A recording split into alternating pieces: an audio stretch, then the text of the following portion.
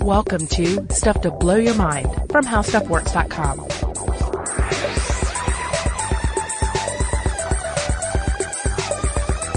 Hey, welcome to Stuff to Blow Your Mind. My name is Robert Lamb. And I'm Christian Sager. Robert, you and I both play pretty violent video games and enjoy them, but none of us are violent men. And I'm kind of curious about this. I mean, I spend a good 30 to 40 minutes a day just chilling out playing Titanfall and shooting a bunch of stuff, you know, and I find it relaxing. It's totally predicated on war and violence and like the mechanics of the game, like there's like kill executions and stuff that are, you know, supposed to make it more thrilling or whatever. But like I get like a sort of Zen quality of like clearing my mind from doing it. Yeah, it's interesting to take it apart. I mean, it's true. I've never thrown or taken a punch in my life. I've never had a true interest in personal martial arts, except, you know, maybe as just a possible way of like exploring your body awareness. I could see the appeal there. Yeah, violent media has always been present in my life. I write violent things from time to time. I've always been a fan of the simulated yet impactful theater violence of professional wrestling. Yeah. And it does make me wonder to what extent is there like this innate violent aspect of humanity that finds its way out in these forms. I mean, I also ask these questions when I observe my 5-year-old son. I'm around him all the time. I don't know to what extent the influences of other children play into his demeanor, but I know that he digs mostly sweet things at his age. He likes animals. He likes Totoro. And yet he easily took to dinosaur violence. Oh. And he likes to climb on me in a manner that feels kind of wrestling-esque. And he's taken to sort of punching me. But he doesn't call them punches. He pretends that his fists are dinosaur eradicating asteroids.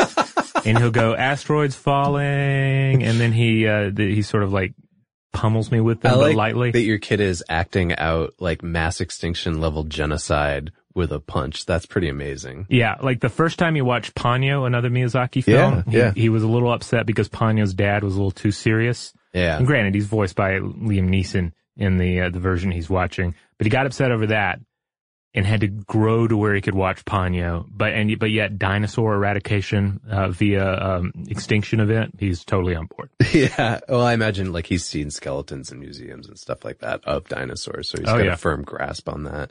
Yeah, well, you know, I've been thinking a lot about this lately, not just your son and like the progression of violence, but just violence in general. Mm-hmm. It's been in the news lately, and I'm saying that now.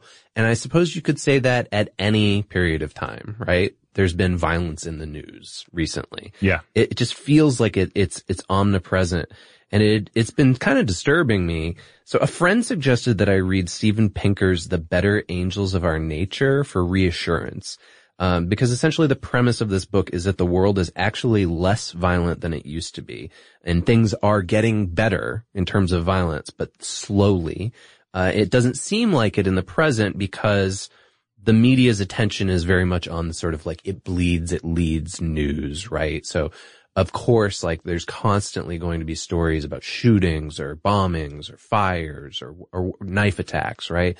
And this kind of stuff is pretty disturbing and upsetting. And I think in a cynical worldview makes you think like, oh gosh, like we are just, you know, bent on utter self-destruction. But Pinker's book actually makes a really good point that we're not, and that there are a lot of ways in which we're rising up out of that. Now you're probably some of you may be asking yourself, who is Steven Pinker? Well, he's a Canadian-born American cognitive scientist, psychologist, linguist, and popular science writer. His name has come up a time or two on the podcast. I think, what was it? Euphemisms, I think, were one of the recent things. Okay. We were discussing euphemisms in Pinker's writing. He talks about euphemisms in here in relation to ideology. So we'll touch on that a little bit. And actually, this episode, this is like a meta Stuff to Blow Your Mind episode, because I feel like we're really zooming out big picture, looking at human biology, evolution, philosophy, and very specifically neuroscience in a lot of cases. Mm-hmm. But it touches on many episodes that you and Joe and I have done in the past. So we'll be bringing in stuff from that as well. Yeah, we're going to be zipping down the highway here, and along the way there are going to be some exits that look very interesting.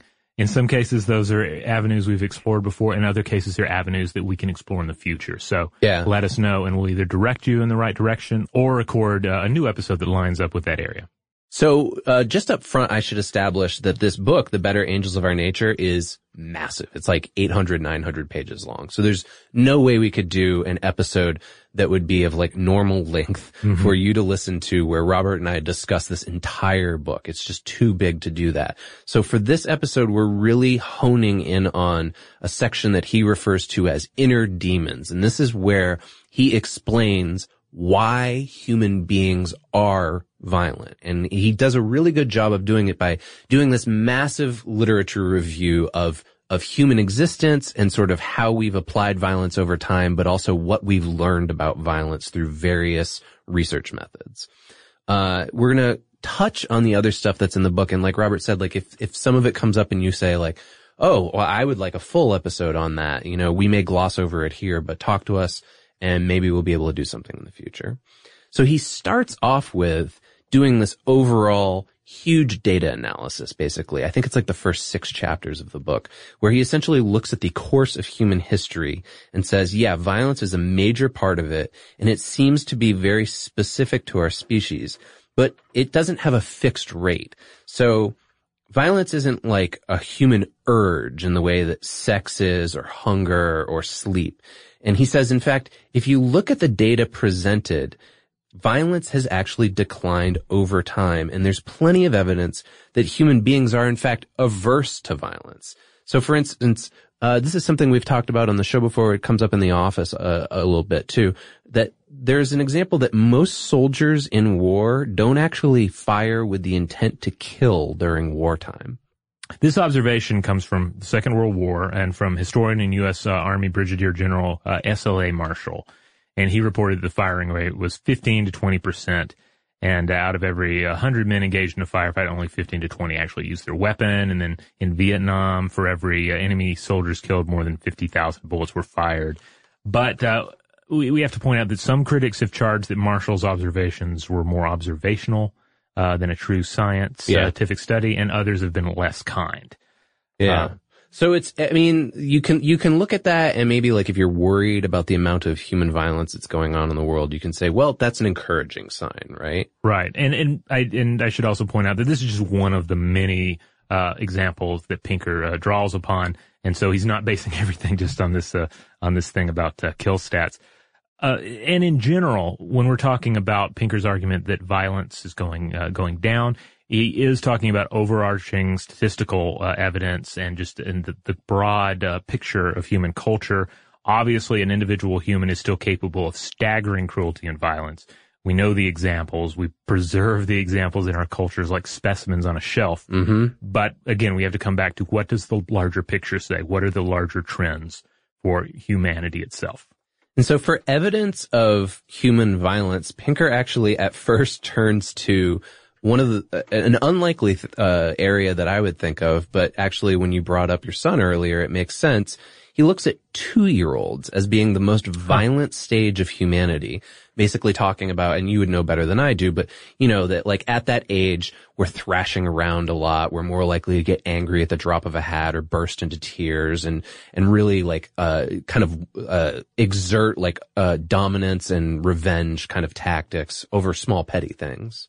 Yeah, I don't know. It's a difficult one to rule on because I just have the one child to base my observations on, and every kid's going to be a little different. Maybe Pinker just had some really rough kids. Yeah, I don't know. I mean, I guess that one of the things is when emotional responses are coming online for young children, there are less filters. Yeah. So when they feel mad over something, they feel it, and then when they feel happy about something, they just feel it, and so you observe these for what for an adult would be just crazy mood swings, but for a child, like that's the palette they're painting with.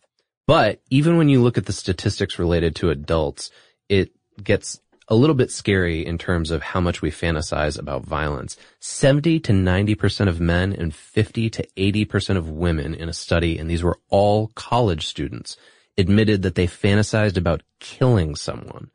And this kind of gets into the sort of idea, like the general idea that bad people actually do what good people dream about doing, right?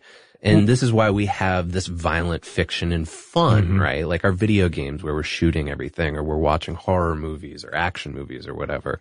I think the language here is very important. Like when we use terms like fantasize, that makes it sound like you're like, oh, the revenge fantasy on my head here is just, I'm really getting off on this vision of me, punching that guy in the face. Yeah. Whereas, and we'll get into this more later on, but if you view it as a sort of mental simulation, if you're thinking of the things that I could do in response to this, this individual, ticking me off or offending me in some fashion, of all the possible things I can do, punching them is one of those things. And here is how it might play out in my mind. Here are the pros, here are the cons, here's how it might make me feel, but then here's how it might feel to get arrested.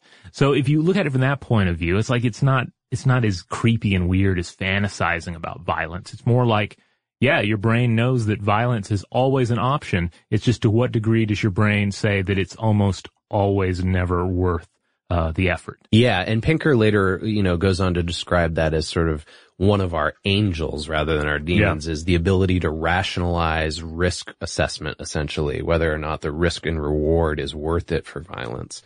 But where it gets real, and it's really worth us zooming in on, is the neuroscience, because neurosurgeons have described something that's referred to as the rage circuit in the mammalian brain. And I'm going to walk you through this using a rat's brain as an example to start off with. Well, did you bring that in your pocket or a cooler? Well, I've got the rat and I figured I might as well take the brain out. So here we've got the rat brain. It has a pathway that connects three major structures in the lower parts of its brain. And these are similar to other mammalian brains like humans.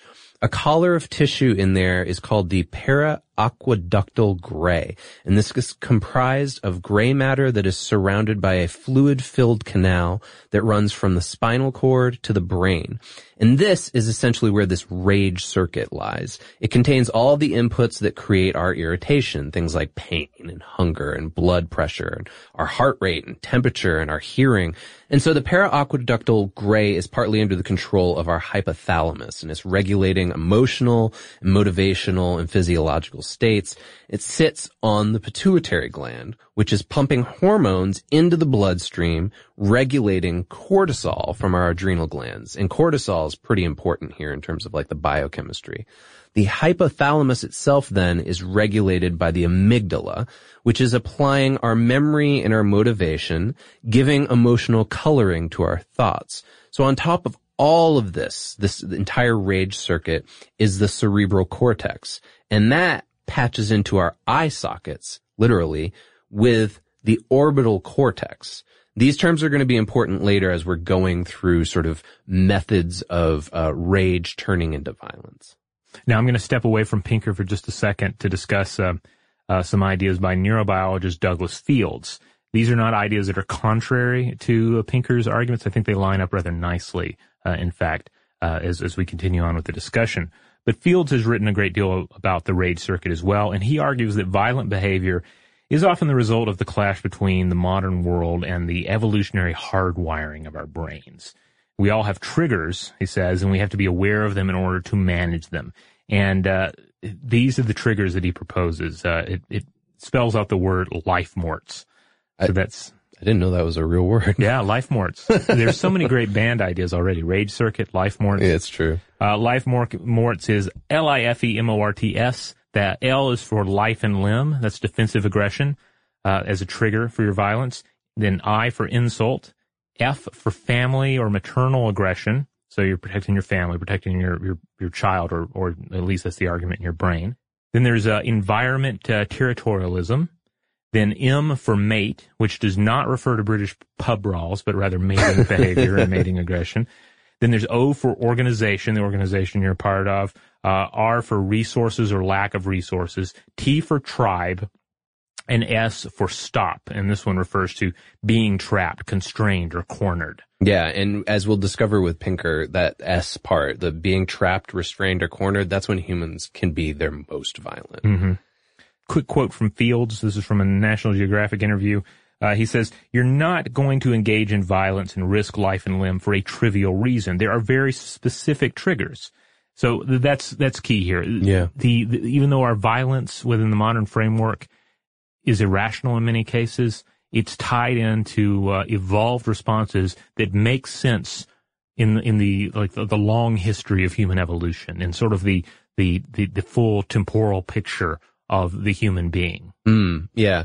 And Pinker makes this point, and I'm going to cap it at the end of our episode too, but that like the ability to define these things and recognize what's within ourselves that makes us capable of violence is sort of the first step towards stopping it from happening. Indeed. And so whether it's Fields' model or it's Pinker's model, it just depends on what sort of like linguistic thing you're applying on top of it, but both help.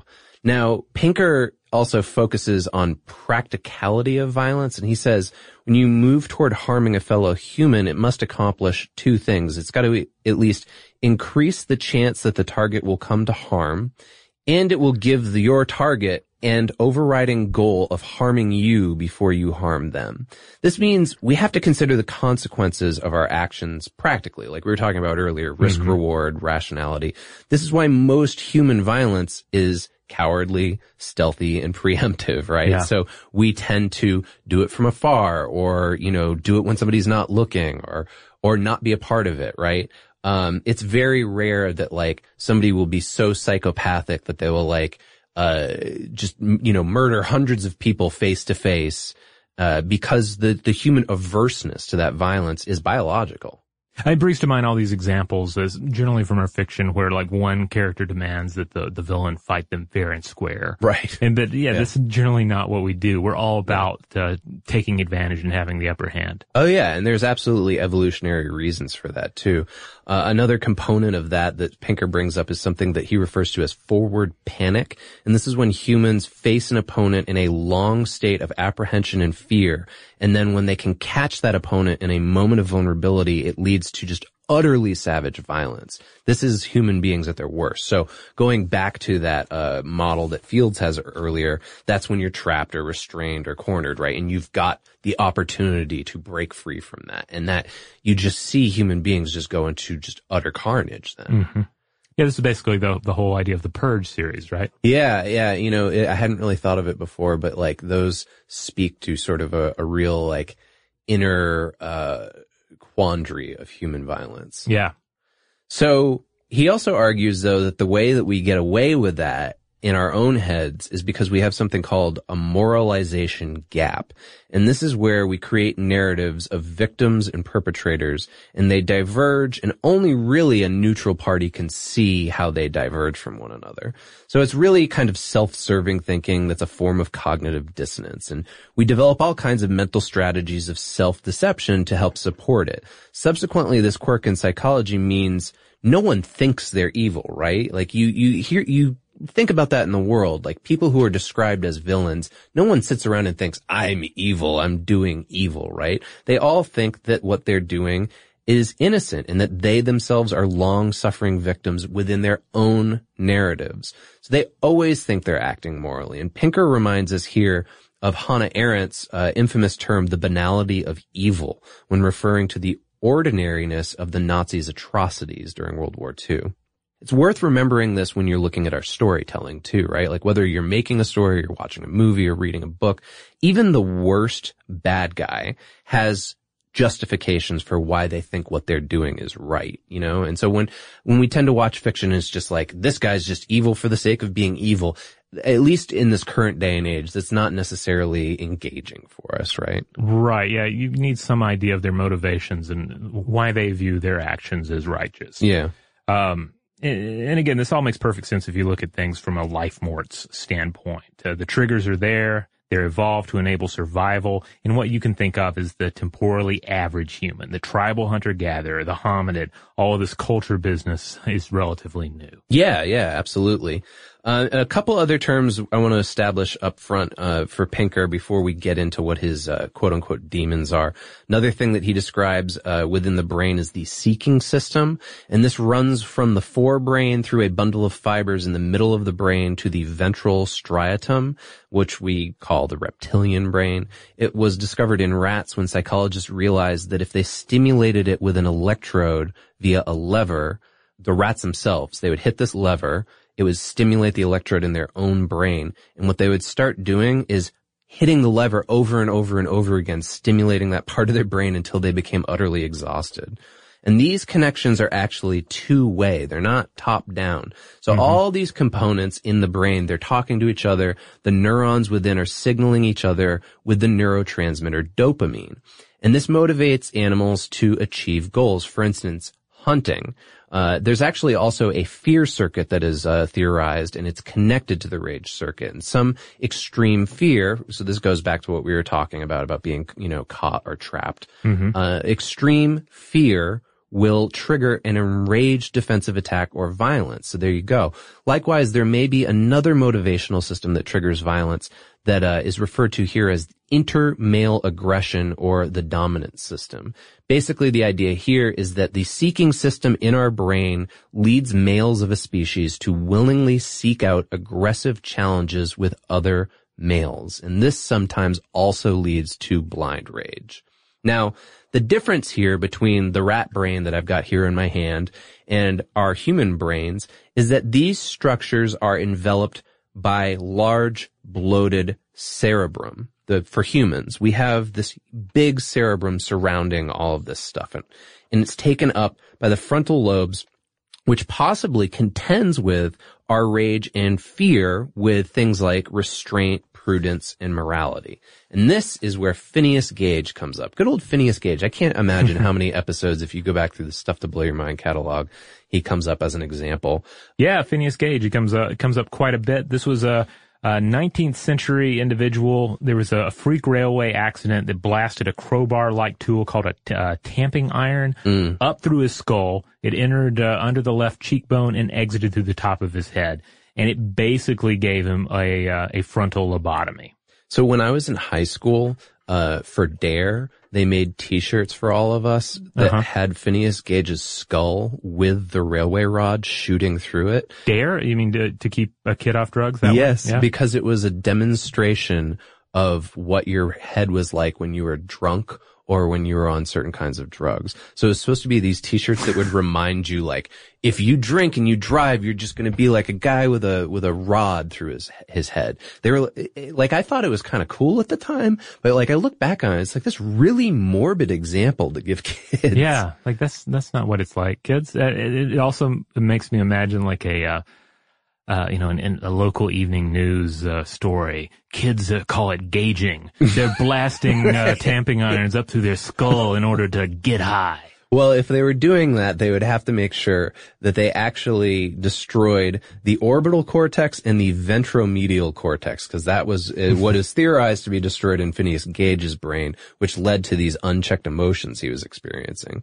So the orbital cortex is actually adjacent to something called the insula, and that registers our physical gut feelings. This is when you say something like, you've got a physical trigger, like my blood is boiling when you're angry. This is coming from the insula. But when you scan the brains of people who are prone to violence, especially those with antisocial personality disorder, the orbital regions, those are shrunken and less active. But when you compare this to somebody like an impulsive murderer, you find that their orbital cortex is actually malfunctioning. So it's not smaller, it's just not working the way it's supposed to be. And so it seems that this is our major inhibitor of violence, the orbital cortex.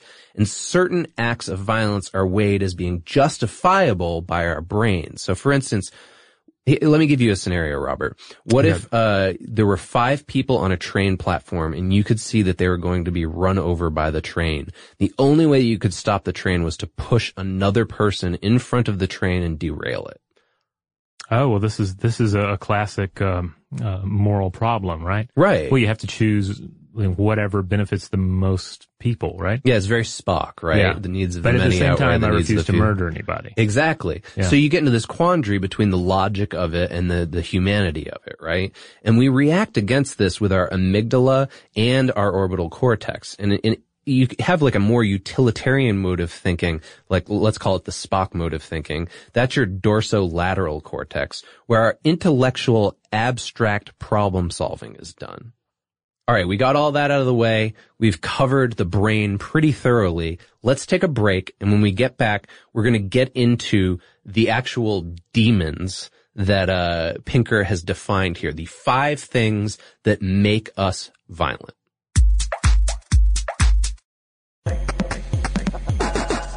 All right, we're back. It's time to summon the 5 demons. Yeah, get out your pentagrams and your salt.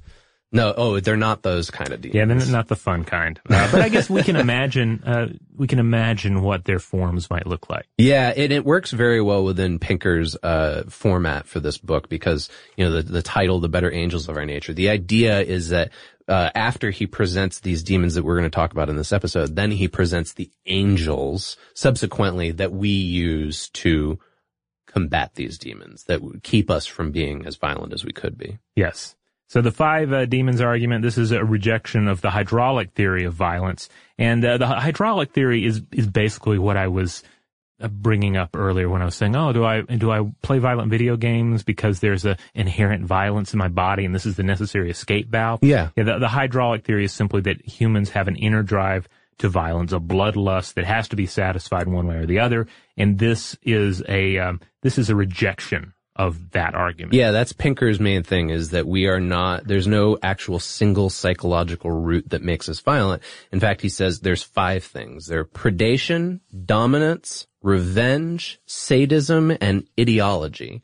And we're going to go through each of these and kind of touch upon Pinker's, definitions for why these are the things that make us violent. Ooh, I'm envisioning this pack of demons right now with their grotesque bodies in there. That'd be a fun project for Stuff to Blow Your Mind fans if you wanted to draw our 5 demons of violence for Pinker's setup there. I like it. So predation, I'm imagining that's going to look something like a predator, of course. It's going to have like the dreadlocks and the weird spider mouth. Yeah, the mandibles. Yeah. Yeah, right. Okay. Well, what Pinker means by this is that it's a use of force as a means to an end, and it's usually deployed in pursuit of a goal that's set up by that seeking system part of the brain that we mentioned earlier. So, for instance, when you're hunting for food or sport, that's literal predation, right? You're preying upon another species. There's a certain amount of empathy that we have with prey as well in many cultures, right? Like a lot of cultures revere the animals that they kill for their food. Yeah, look no further than the ancient horned gods of chaos, unpredictability of the hunt. And you can look, too, to the deer stickers you see on the back of trucks that clearly belong to deer hunters, the trophies they put in their homes. And perhaps, this is kind of a stretch, but maybe even the weird anthropomorphized mascots of barbecue restaurants, Yes. Like the talking pigs and pots. You brought this up a couple days ago in one of our company meetings, and you were 100% right. Every time I drive past a barbecue place, I am confounded. The logos are either pigs that look like they're like so excited to be about to be eaten, or like they're about to eat themselves. Yeah, they're like eating ribs from their own body. Yeah, like they've got knives and forks pointed at their bellies and they're grinning. It's the strangest thing. But you're right. It's kind of like our modern version of honoring the food that we're eating. Yeah. But Pinker argues when you've got this chasm between the perpetrator's perspective and the victim, so you don't have that kind of honoring, it makes it a lot easier to conduct predatory violence. And so this is when atrocities are committed and we say, how could they possibly do that, right? Our empathy is actually outweighing the predatory perspective. And this is why it helps for perpetrators themselves to be able to see their victims as quote unquote vermin or morally disgusting, right? We talked about the moralization gap before. That's where it comes into play. They basically convince themselves, well, these people are less than me and they're deserving of this. Yeah, it's the act of othering that we still see in many cases today. Really we see it all over the place. Like to whatever extent you can make the other party less human and more of an alien entity, then more becomes permissible towards them. Tying back into Pinker, demonization. So turning them into demons. Now, he also talks about positive illusions as being this sense where we think, oh, well, we're lucky or we're super capable or we can justify ways that make it easier for us to be predatory, right? We usually exaggerate ourselves as a useful tool when we're facing a rival. And, the reason why is like if the world didn't have these positive illusions, there might only be violence when two rivals were closely matched because let's face it, they're not always matched equally. So an example of this works when you look at war, right? So perfect example, Napoleon and Hitler both trying to invade Russia. Like those were obviously difficult odds, but they were countries that initiated wars and ended up losing them. And here's what's interesting. When you look at the statistics, countries that initiate wars, they lose them 25 to 50% of the time. So people and nation states get into fights that they can't win all the time. And this is based on their bravado, buying into their own hype. Exactly, yeah. Now, leaders can totally overestimate that bravado, and that's what leads us into this. Pinker also calls this the Lake Wobegon effect after a Prairie Home Companion and Garrison Keillor, because the idea here is that everyone assumes that they're better than average. So when you ask the general populace and you say, are you average? Are you lower than average? Are you better than average? Everybody says they're better than average. Yeah, especially in America, that's the idea of American exceptionalism, right? Exactly. Everybody has the potential for greatness. Nobody is locked into a particular caste. So this leads us to the second demon on our shoulder, which is dominance. And this is essentially our drive for supremacy over our rivals. And it's tied back into that brain part that Pinker was talking about earlier, which is the inter-male aggression. Here's the thing, though. It's easy to hear that and think, oh, well, men are only violent. But actually, it's not gender exclusive. It's just that men tend to exhibit these qualities for biological reasons we'll get into. Yeah, the basic idea is that when you look at the broad history of the human species, you have a situation where the males have the body for violence, and then in turn they have more of a brain for the violence. They're more wired for the physical violence. Right. So if you look at homicides, the largest motive for them in all altercations is trivial in origin. It's usually things like somebody insulted me or they accidentally jostled me. But the participants, they actually behave as if there's more at stake, which leads to murder. And this kind of violence, it acts as a way to prove dominance so that you, as sort of like an alpha, are challenged less, right? The goal here is actually a spreading of information by showing that you're the stronger one. Hopefully the crowd will see this and they'll spread it along so that you're challenged less often. Studies actually of American street violence show that young men who have a code of honor are more likely to perpetrate violence because that code of honor sort of helps them with the moralization gap. Likewise, if there's an audience presence, that doubles their likelihood that they're going to be violent because that audience will help spread that information. Now, this calls back to the episode that Joe and I did, where we interviewed Frans de Waal, where we talked about primates and how primates will fight with one another, but then after, they'll reconcile. And de Waal's theory was that this is because their long-term interests are bound together. So primates actually do their own version of rationalization.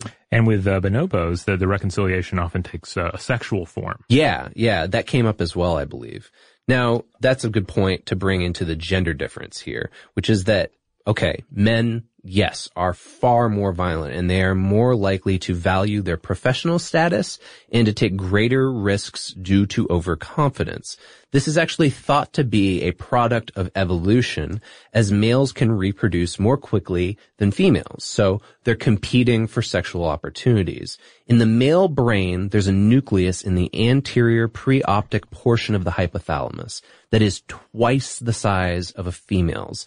And there are so many receptors in the system that are for testosterone, which is actually 5 to 10 times more plentiful in men. That makes sense to us, but the fact that the receptors are for that leads you to understand why men can be more violent. Now, biologists aren't actually convinced that testosterone is fully to blame for male aggression. Instead, they think that what it does is it prepares men for the challenge of dominance, getting back to this demon, the secondary demon here of dominance. It's getting us ready for that challenge.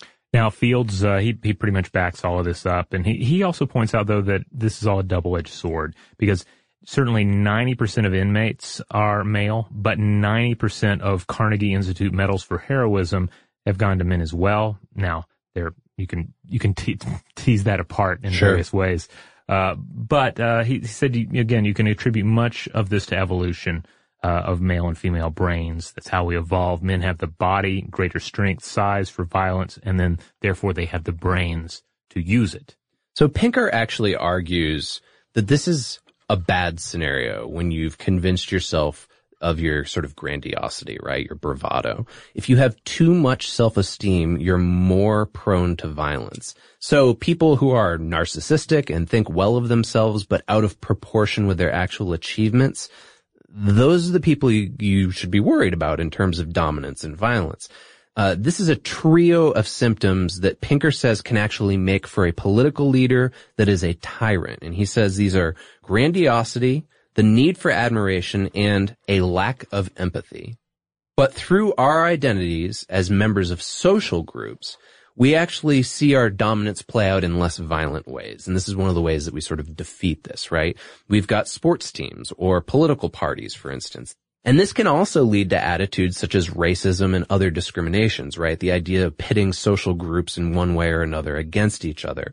People, to varying degrees, harbor ultimately a motive for social dominance. And the idea here is that the group that they belong to is part of a hierarchy, and they want their group to always be on top in that hierarchy. So Pinker's arguing that maybe social dominance itself, it might not be about race per se, but more about what he calls coalition, where groups have evolved together and they band together.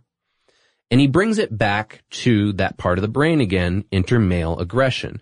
And he provides evidence that racism is actually more likely to target minority men than minority women. So he provides some studies in this book showing that that is actually the case. So racism is more likely to take place between men of different races than between a man and a woman of different races. Now, this becomes especially deadly when you combine it with nationalism. So that's basically a welding of tribalism. It's a cognitive conception of the group that you belong to, and it's the political apparatus of the government that we belong to, right? You combine all these things together, and this can lead to the conviction that one's nation has the right to greatness, that it deserves to be great, it deserves to be on top of the hierarchy. Any lowering of that status is explained away as malevolence, and it's applied to either an internal or an external foe.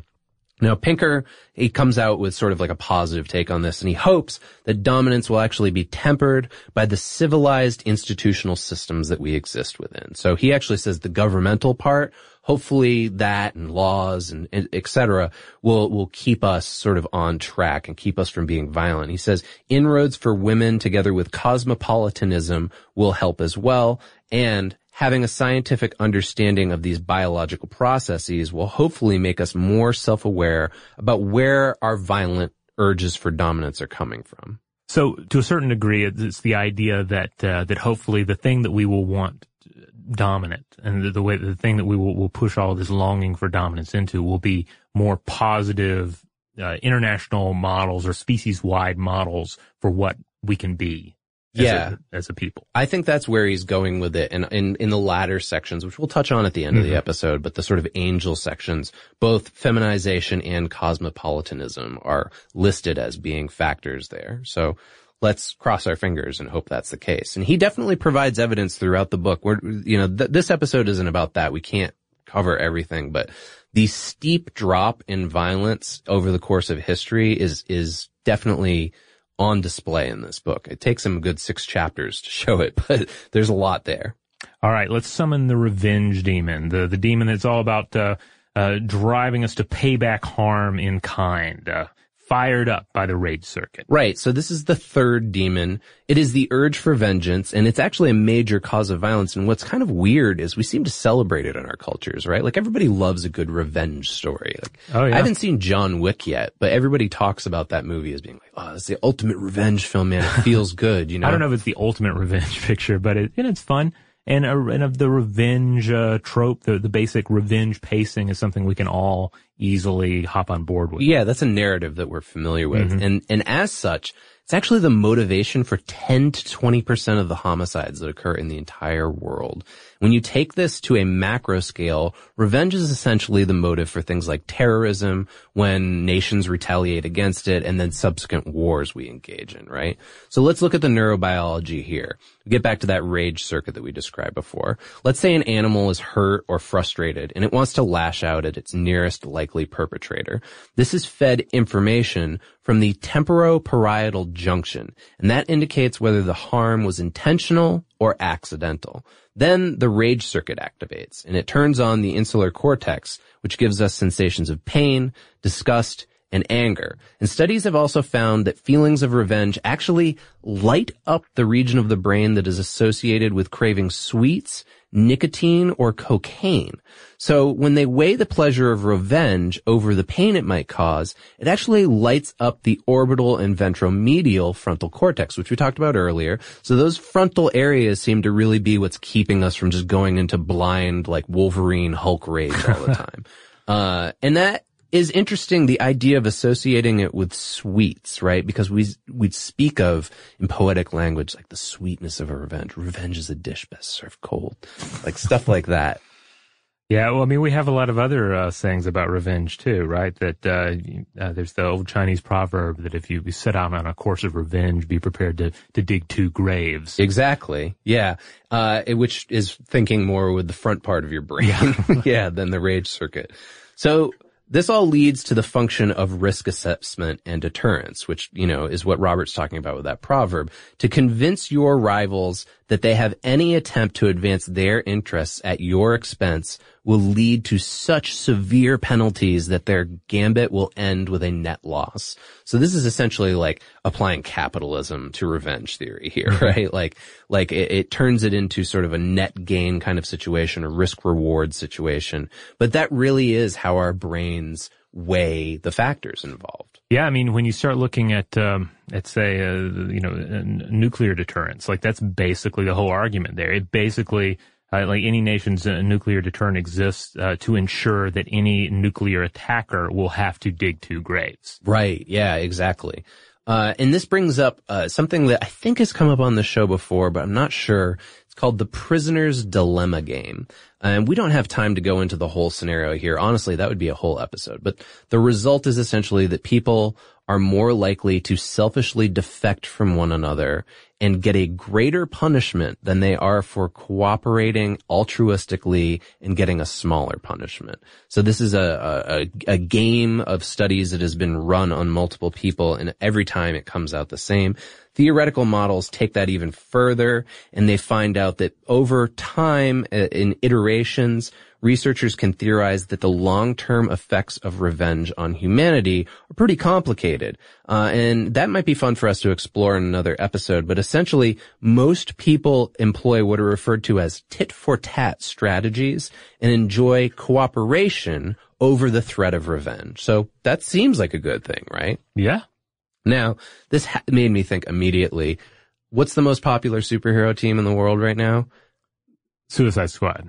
Oh, you're right. That's even worse. The Avengers, right? And Avengers insinuates that their motive, their goal is all about revenge, right? And that revenge primarily works as a deterrent if the Avenger has a reputation for being able to carry it out, right? So subsequently, this is why most, not Avengers like the superheroes, but just Avengers who are enacting revenge, they want the target to know that they met out the punishment, right? Well, I have a serious comics question then. How much avenging do the Avengers actually get up to? And is there like a ruling council that decides if the matter is vengeance worthy? I don't think so.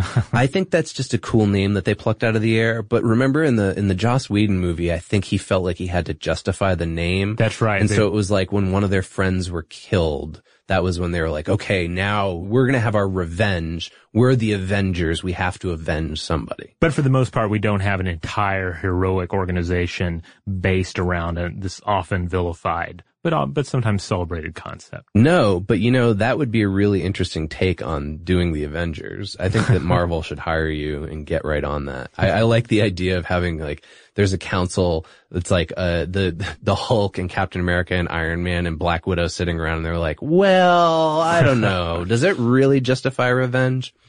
Now, revenge evolved to be a deterrent. So then we have to ask ourselves, why is it so common in the world if the idea is it's supposed to deter other violence? Pinker again points to that moralization gap because people consider the harms that they're inflicting to actually be justified. And subsequently, law and government come into play as implements to keep our revenge in check. So maybe the Avengers need that. And hopefully we internalize this even when the rule of law isn't around to monitor us all the time. And real quick, he says other ways of curtailing revenge include broadening your circle of empathy from those who you're close to outward. So most of us are automatically empathetic with our family and our friends, but try being empathetic with people further out from you. Or when your relationships are too valuable to sever. Also, he says a sincere apology can go a long way. Politically, we've actually seen a huge spike in apologies and reconciliation since the 1980s. It's really interesting when you look at the graph of this. Like, nations or big religious organizations didn't used to apologize to each other. It's a relatively new thing, and it's essentially to try to keep the whole revenge factor from getting out of control. All right. Well, the demons of sadism and ideology are standing outside. Their metals clinking, their chains and whips dangling. But we're going to take a quick break before we let them into our hearts.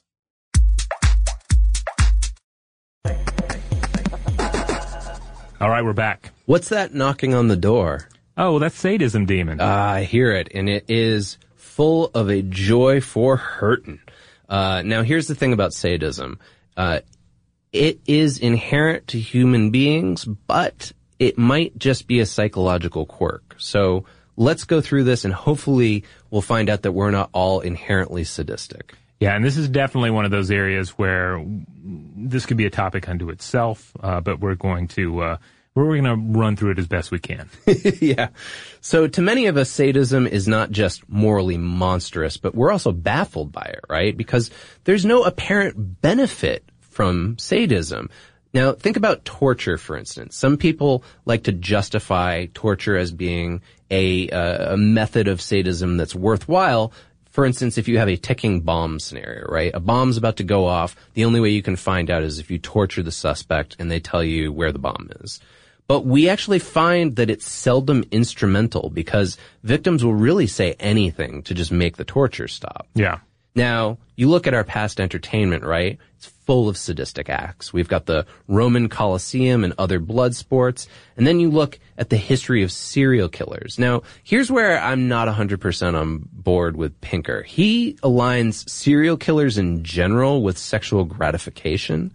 And given what I know from researching the topic of serial killers for things here at work, that's not always the case, but maybe that's something we should go into in a different episode. Serial killers, though, they're not exactly new, right? They seem like they're a product of modern society, but it's been around for a long time. It's just taken other forms. Yeah, and I think it's one of those cases too where it's maybe it's become harder to be really good at it, right? Given advances in society, and likewise, I guess the ones who are really good at it are so good at it you never know they're serial killers. And that's the scariest part. Yeah.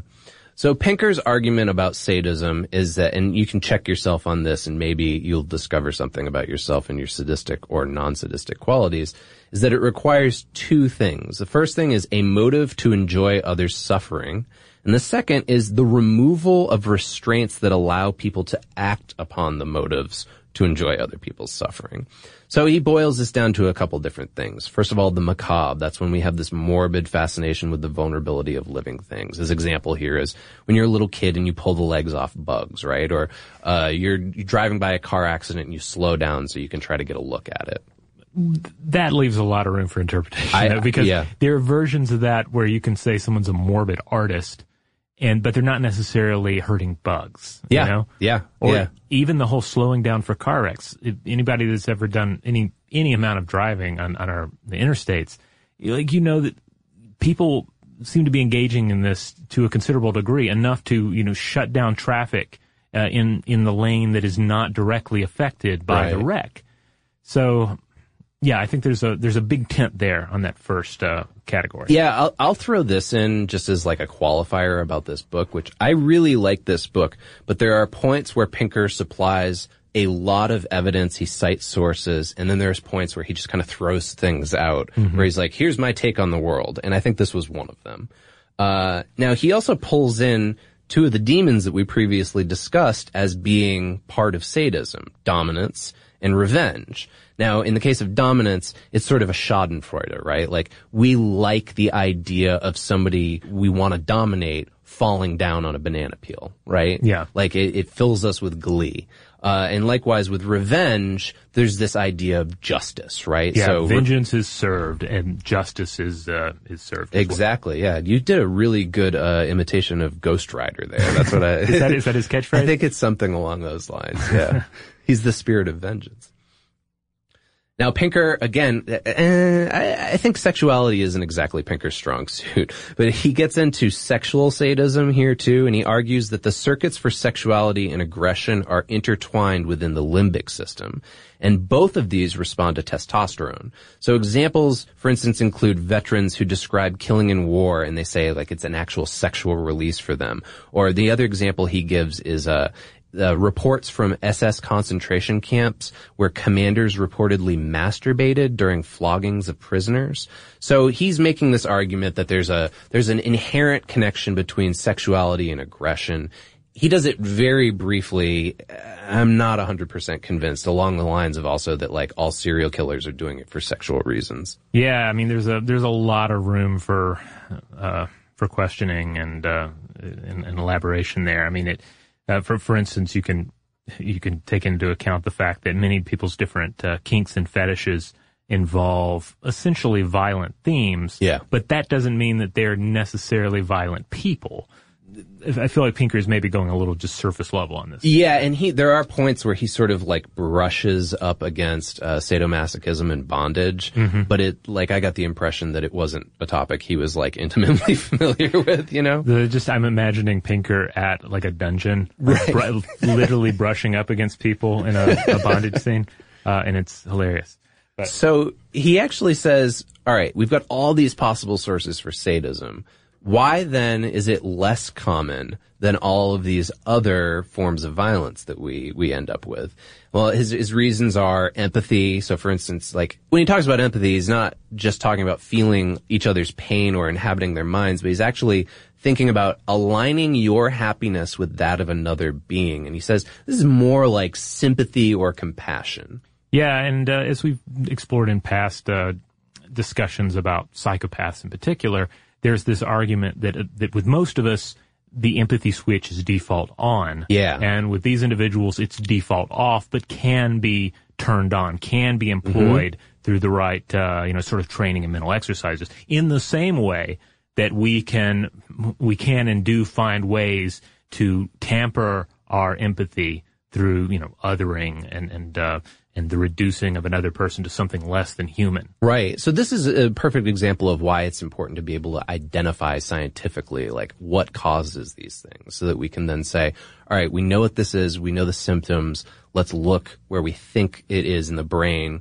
and then you have to ask yourself, is it morally right to turn that switch back on? Well, to bring in, we're talking about demons, and if I know anything from the Dungeons & Dragons Monster Manual, it's that knowing the true name of a demon gives you power over it. I think you just nailed the episode title. Another thing he says that curtails this is cultural taboo, right? So mostly the world and its governments see torture as being immoral. That's why it's prohibited by the 1949 Geneva Conventions and the Universal Declaration of Human Rights. Humans also have a visceral revulsion, and that inhibits us from hurting other people, right? So just the sight or sound of seeing someone screaming in pain, it's enough to make primates averse to eating food.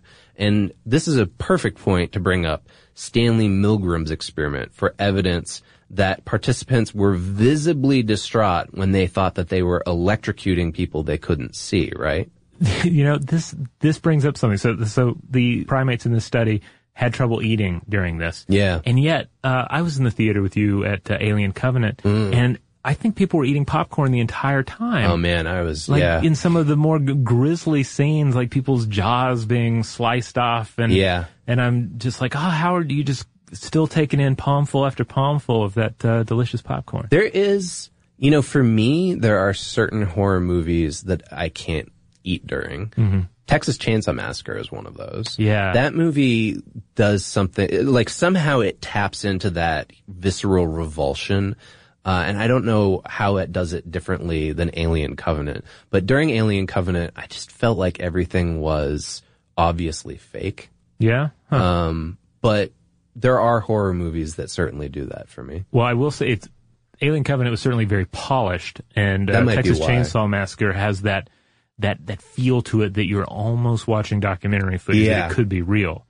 And yet I'm sure there are people out there who have like a regular ritual of eating barbecue during TCM. So I have no idea. That wouldn't surprise me. They probably do that at the Alamo Draft House. That sounds like something Alamo would do, yeah.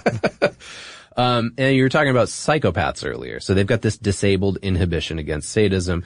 That's because their amygdala and their orbital cortex shows a blunted response to signs of distress. So if they see a person screaming, they're less likely to respond to it. Pinker actually argues that besides psychopaths, sadism actually has to be cultivated over time. And his examples include, for instance, when you have older prison guards who participate in torture because it's something they've gotten used to over time, serial killers again, and then middle-aged crowds, not people who are of middle age, but crowds in the Middle Ages, that they acclimatize to public sadism as a part of everyday life, right? Like torturing people in public, or these coliseums where you'd feed people to lions or whatever. Right. So in a way, it ceases to be a taboo. Right. And then also this makes me wonder about the cycle of violence as well. You know, an individual being more likely to participate in the violence because some level of this was perpetrated upon them. That might be a valid argument as well. Yeah, absolutely. So, you look at this, at least the sadism, and it says something about us that's both terrifying, but also a little hopeful for the reduction of violence in human society, which is, thankfully, we have this natural inhibition that's built into most of us, and thankfully, it takes most of us a long time to build up a tolerance to become sadistic. So, this leads us to our final demon. Yeah, I see him right here, the ideology demon. This is when believers weave a collection of motives into a creed and then recruit others to carry out its destructive goals. And man, this could be a podcast in two of itself, so we're going to really boil this down quickly. Pinker's argument here is there's an important distinction because the body counts of history get way higher when large numbers of people actually work together toward violence. Now, what's dangerous about ideology is essentially it promises utopia, which prevents its believers from weighing that cost-benefit analysis that we were talking about in the front of the brain. Likewise, it paints its opponents as inherently evil and deserving of punishment. So again, it gets around that moralization. Yeah, this is the classic holy war scenario. Totally. Pinker again turns to Milgram's experiment as evidence of what we're willing to do if it's part of our social understanding. So it's worth remembering that 65% of the participants in that study were willing to go all the way up to the maximum shock level. Yeah, just because they were being told to do it. Mm-hmm. Yeah. And further evidence from research by John Darley and Bib Latane's study on bystander apathy shows that people that might respond to an emergency as a single person will fail to respond to that emergency if they're in a group of people, because if they're in a group, they assume, well, if nobody else is doing anything, the situation can't be that bad. Yeah, there's an older episode that I did with Julie where we get into this at length, and it's interesting to have that information and then go in and do a CPR training course. Yeah, because they directly play upon that. The whole idea that if you they're training you to be the person that actually steps forward and starts initiating CPR. Yeah. But then also, you don't just say, somebody call 911. You point to someone and you say, you call 911. Right. You have to be active and not passive. Right. And you have to be specific. Because if you just say, someone do it, then the bystander effect's going to take place and people are like, oh, I guess somebody's going to call 911. And everyone just stands around hesitating while time ticks by. And this sounds horrible, right? But at the same time, like, it's worth recognizing, like, this is part of human nature. If we're aware of it, then we can do things like apply it in CPR courses so that we can save lives. Now, this leads to another famous experiment that, of course, is going to come up in this episode, the Stanford Prison Experiment. This is where participants were given faux roles as prisoners and guards. The guards quickly took their roles way too far, and they abused their power. The experiment had to be called off after 6 days for the safety of the people playing the role of prisoners. And this demonstrates that when a group of people is given power over another group, it can actually bring out barbaric behavior in people who would otherwise never display it. So Pinker wonders, have we actually progressed enough since these studies, since Milgram, since the Stanford Prison Experiment, that participants would be more likely to disobey orders or to take advantage of authority in these situations? So he's essentially saying, if we conducted those experiments today, would modern day, inhibitions, culture, politics, etc., keep those results from being as high as they were the first time around? Now, some people have replicated that, and you can look at those studies separately. They're also in the book. He takes a look at something called the spirals of silence, and he says this is the phenomenon of people just going along with the crowd, and even on violence, simply because they think, look, it's going to make other people in the crowd happy. So when you survey a group of people afterwards, after a violent act, the majority of them will say, oh yeah, I realized at the time that it was unpleasant or what we were doing was wrong, but I wanted to make sure everybody else around me thought I was with them. So there's all kinds of methods in ideology that keep violence perpetuated. We talked earlier about the moralization gap, euphemisms. You brought up euphemisms earlier as being a Pinker thing. So he says euphemisms are one single way that our language and communication allows us to get away with being violent. Think of the difference between the terms collateral damage, ethnic cleansing, and just murder. Right? Yeah. So the sort of vagueness of those former terms makes it seem a little bit more acceptable. He says there's all kinds of other ways that we sort of, methodize our ideology in violence. He talks about gradualism, responsibility, how distant we are literally from the violence as it's happening. In fact, this is one of my favorite quotes. He says, it's safe to say that the pilot of the Enola Gay who dropped the atomic bomb over Hiroshima would not have agreed to immolate 100,000 people with a flamethrower one at a time. Yeah. So that's a really interesting take on the ideology aspect of violence. He talks more about demonization and dehumanizing victims and minimizing the harm that you're doing, relativizing the harm that you're doing, and falling back upon requirements of your task. So, for instance, when people make the argument, oh, well, it was just my job, or I was only following orders.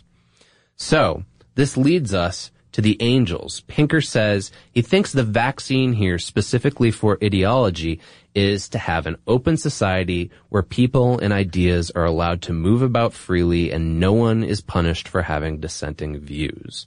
That sounds kind of like what we're in right now, right? Which might be why he argues that violence has declined massively over time. Now, what other solutions does he present us with? Well, like I said, the mere step of identifying these demons is supposed to be a step in the right direction, but it's followed by the 4 angels. And we're not going to dive as deeply into those angels, but let's talk about them briefly. Yeah, the demons are always more interesting. That's true. But you've identified the demons, you've learned their true names, given you the power over them, and now you have to summon some angels to really, whack them. So the first one is empathy, and we've recorded whole episodes on this one before. It's pretty vital. This is the ability to feel the pain of others and or attempt to understand that pain, and it gives us the power to align our interests with the other person. And a lot of this comes down to our mirror neurons and theory of mind. It's a vital tool for navigating a world full of unknowable minds. We have to be able to put ourselves in their vicious heads in order to dodge and maneuver in this bone-slinging world of tribal horror. But of course, that enables modern individuals, especially, much more than mere Stone Age Machiavellianism, you know? Yeah. So it's not just, I have to know my adversary. It also means you can know your friends. It means you have a better idea of what's going in the head of even the average, you know, person on the street, some stranger that you'll never know, that you'll never even, exchange a word with. But thanks to theory of mind, you can contemplate what their position in their worldview consists of. And then you can take it that step further and turn empathy into sympathy or compassion, where you're actually tying your happiness into their happiness. Yeah, that's the final form of this angel, I think. Yeah. It's Pokemon evolution. Yeah. All right, the next angel is self-control. So yeah, willpower. And this ties into another key cognitive ability, which is known as chronesthesia, or mental time travel. So it kind of comes back to what we were talking about with revenge earlier. Yeah. We can weigh the outcomes of our intended or considered acts, and as such, Pinker's point is that we can anticipate the outcome of acting out on our impulses and inhibit them as needed. So if the cost is too high, the risk is too great, then we can just tamp it down. And this, like empathy, becomes even grander in the human condition, because in many cases we can live entire lives, maybe not too happy lives of lives, but we can live entire lives inhibiting perfectly natural impulses. Right. So there's solace to be taken in that fact. Right, yeah, and this gets back to, I mean, he mentioned a lot of these angels along the way in the demons, which is that the self-control part really is wired to the front part of our brains. Mm-hmm. And so that's something that we can take a little bit of solace in, which is that, like, we're actually wired up to out-rationalize the rage portion. Yeah. Now, the next one, the third angel, is moral sense. So this governs a set of norms and taboos that govern our interactions. This, for an everyday example, can be as simple as walking aboard an elevator and figuring out where you need to stand. It can be as simple as walking into a school dance, an office party, or any other social setting and figuring out the rules and the expectations. Where are people sitting? What are people wearing? How much food are people eating yet? And if they are, how much are they eating? You know, all these little things, these little calculations that most of us take for granted. Yeah, yeah. And this totally gets into, like, the institutional idea and even, like, ties back into ideology, right? Ideology is one of the demons, but in a way it's also one of the angels, right? Yeah. Because it supplies the moral sense and the cultural taboos for us to keep from being violent. This one touches on some of the discussions we had in our Leaping into the Void episode, where we talked about, you know, the urge to jump off a building, the irrational urge, when you're, you know, in a high place. But it also like, I find myself in a gallery, for instance, and there'll be this famous work of art, and I could literally reach out, grab it, and start licking it. Yeah. And I can't help but think about it. I'm not actually tempted to do it, but I keep thinking, like, what's the worst thing I could possibly do in this gallery? To lick the painting, and there's something terrifying about considering it, or not even considering it, just running that simulation in my mind. Yeah, but what's keeping you from doing it is probably a combination of your brain and the social institutions around you, especially in the museum. Yeah, it's the two angels of self-control and moral sense are standing by me, holding me back. And maybe the fourth angel as well, and that's reason. This is the power to reflect, deduce, and, quote, guide the application of the other better angels of our nature. So reason's kind of the quarterback of, if I'm using my sports analogy I have correctly. no idea. I'm the wrong person to ask, but yeah, I'll go with it. Yeah, the quarterback then, for the other angels, and saying, all right, you run there, you hold him back so he doesn't lick the painting, and empathy will be standing over there so he doesn't, judge the guard too harshly. Right. All right, and then on top of these angels, they don't have to go in and defeat these demons alone. They also have, you could say, institutional help from the 5 historical forces. And these, Pinker argues, are the exogenous forces that favor peaceful motives and are the forces that are largely responsible for bringing about a decline in violence. So the first force here, the first of the 5 historical forces that Pinker presents, is the Leviathan nation-state. So Leviathan here is a reference to Thomas Hobbes and his 1651 book Leviathan, a book on statecraft and the structure of society and legitimate government. Yeah, he's not actually talking about a sea monster. Right. He means government. And in this case, in Pinker's argument, this is state and judiciary that has a monopoly on the use of force, And yes, this gives it great power to abuse, but also to reduce tendencies for exploitive attacks and revenge. It can also dismantle self-serving biases that make everyone believe they're individually in the right. Yeah, right. Especially when you've got that moralization gap at hand. Yes. Now, the next force is commerce, which this one makes me think of, Wu-Tang's Cream. Cash rules everything around me. Yeah. Dollar bills, yo. Yeah. Because Pinker here is arguing that this is the positive sum game in which everybody can win. Trade and communication means that people are more valuable alive than dead, and so there's less need to demonize and less need to destroy other groups and salt the earth, because at the very least your cruelty will take a commercial form as opposed to a barbarically violent one. This is where we get those sort of like libertarian arguments that like capitalism and commercialism is ultimately like the guiding force that's going to keep us civilized, right? Because it's essentially tied into that risk-reward system that's keeping our brain from devolving into just utter barbarism. Yeah, well, I mean, I think there's some merit there. Now, you can certainly say that it can't act in isolation. It has to have these other elements, such as the next force, which is feminization. So this is the ongoing process by which cultures increasingly respect women. And Pinker argues that since males tend to be the violent ones, or the more violent ones, that with the empowerment of women, feminized cultures move away from the glorification of war and they produce fewer, quote, rootless young men. Right, yeah. And so as we're recording this, the movie Wonder Woman just came out and has been a huge hit. And you can look at that as like a cultural touchstone, right, of our society at least progressing in the form of feminization.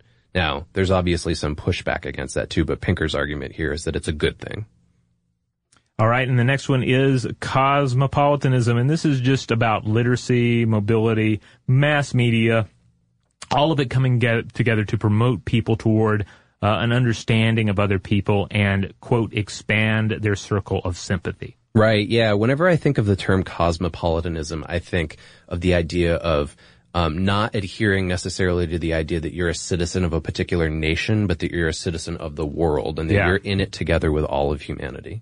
And finally, the escalator of reason. And this idea is that the application of knowledge and rationality can force people to recognize cycles of violence in the world and see it all as something that needs to be solved rather than won. And they may even come to the point of realizing that their own interests and privileges shouldn't always trump the interests of others. Whew, okay.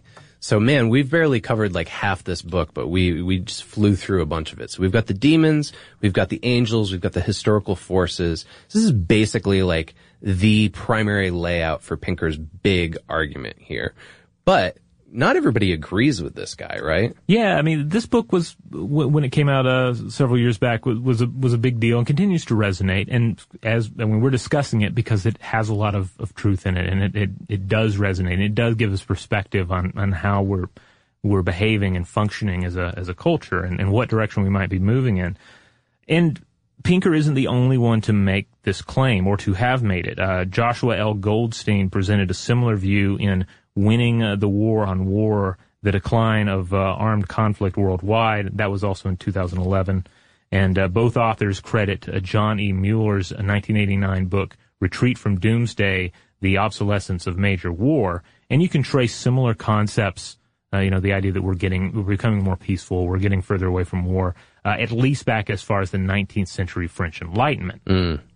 Now, American analyst John Arquella argues that another major factor that could be playing a role in the reduction of global battlefield casualties is the stalemate imposed by the greater horrors of nuclear war.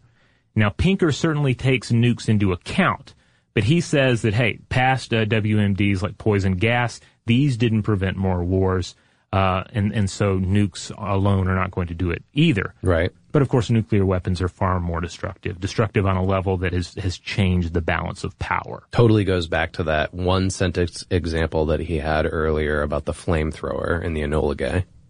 Now, one of the critics that I ran across was English political philosopher and author John N. Gray. And I just want to read a couple of arguments that he made regarding Pinker. He says, quote, "No serious military historian doubts that fear of their use," and he means nuclear weapons, "has been a major factor in preventing conflict between great powers. Moreover, deaths of non-combatants have been steadily rising. Around 1 million of the 10 million deaths due to the First World War were of non-combatants, whereas around half of the more than 50 million casualties of the Second World War and over 90% of the millions who have perished in the violence that has racked the Congo for decades belong in that category. Says we haven't had big wars chew up so many lives, but we've engaged in proxy wars. He says, quote, while it's true that war has changed, it has not become less destructive. Rather than a contest between well-organized states that can at some point negotiate peace, it is now more often a many-sided conflict in fractured or collapsed states that no one has the power to end. Wow. All right. That's not comforting.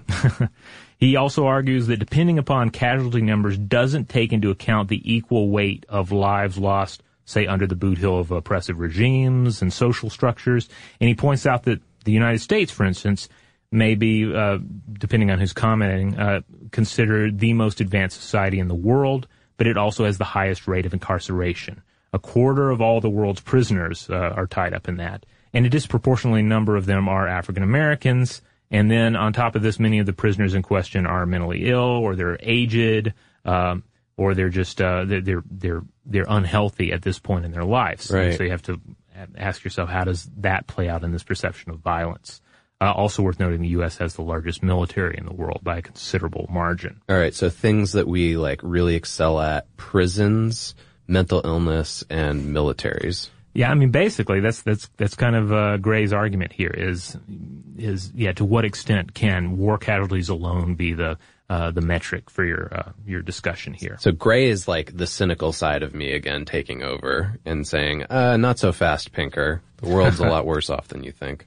Now, these quotes are from Gray's book, The Soul of the Marionette, A Short Inquiry into Human Freedom, and there's an excerpt from it that you'll find on The Guardian. .com. I'll include a link to that on the landing page for this episode. It goes on for a bit, but he ends up talking about the Black Mirror of Dr. John Dee. Oh, wow. Yeah, okay. So it's worth checking out. Well, if you're deep into stuff to blow your mind territory, that'll be an interesting connection. Now, another note about war and violence. This is from Ian Magazine's "Is There a War Instinct?" by evolutionary biologist David P. Barash. And he points out that, quote, violence is almost certainly deeply entrenched in human nature, warfare not so much. So he has this analogy that he draws on, where he's saying that violence is like a marriage, and that war, on the other hand, is like arranging a wedding with the bridal shower and the bachelor party and all of this. Yeah. He says it's, quote, it's safe to assume that neither employing a photographer, serving a multi-tiered wedding cake, enlisting bridesmaids, nor tying baby shoes to the bumper of a newlywed's car spring from the human genome, although people are capable of doing all of these things. By the same token, plain old interpersonal violence is a real, albeit regrettable, part of human nature. War is even more regrettable, but it is no more natural than a bridal shower or the assembly line used to construct a stealth bomber. And he argues that Pinker exaggerates our pre-existing natural tendency for war. He argues that recent anthropological studies from Douglas Fry and others prove that the predominant mode of human life, again, that sort of broad analysis of what it is to be a human being, that for most of that we're nomadic hunters and gatherers. Yeah. That war as a group-based lethal use of lethal violence against other groups was almost non-existent for most of this time. It only emerged within the early agricultural surplus period and emerged with the rise of elaborate tribal organizations, and this is what allowed the warrior ethos and military leadership of sorts to emerge. So he's saying war has not always been with us. It's a recent phenomenon when you consider the full history of our species. So again, that seems like a positive thing. Now, we just hit you with a lot, listeners. Yeah. That was like a sledgehammer of information about war, human nature, and violence. Mm-hmm. But I think based on like this experience that I'm feeling, I think other people are feeling it too. Just like every day, it's like, oh gosh, like all these horrible things are happening. Is this what we're just destined to keep doing to each other forever?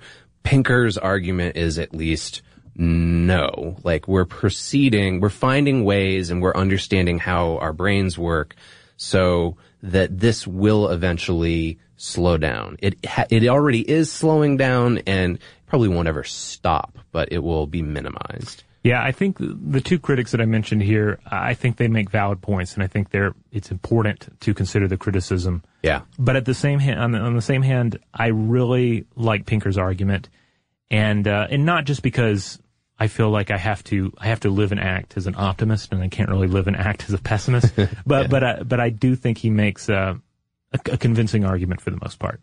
So, listeners, are you convinced? Do you think Pinker's got it right? Do you feel better? I feel a little bit better. Pinker, that person who let me borrow this book and said you should read this, the objective achieved. Like, it did make me feel a little bit better. So do we agree with this? Do we not agree with it? Maybe we agree with Barash and Gray instead. Let us know. We are on social media where you can talk to us about all of your violent urges on Facebook, Twitter, Tumblr, or Instagram. And as Robert mentioned, the landing page for this will be on stufftoblowyourmind.com, where we have all of our blog posts, all of our videos, and every episode of the podcast.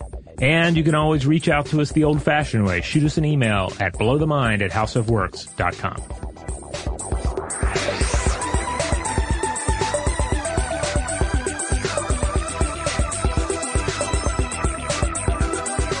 For more on this and thousands of other topics, visit howstuffworks.com.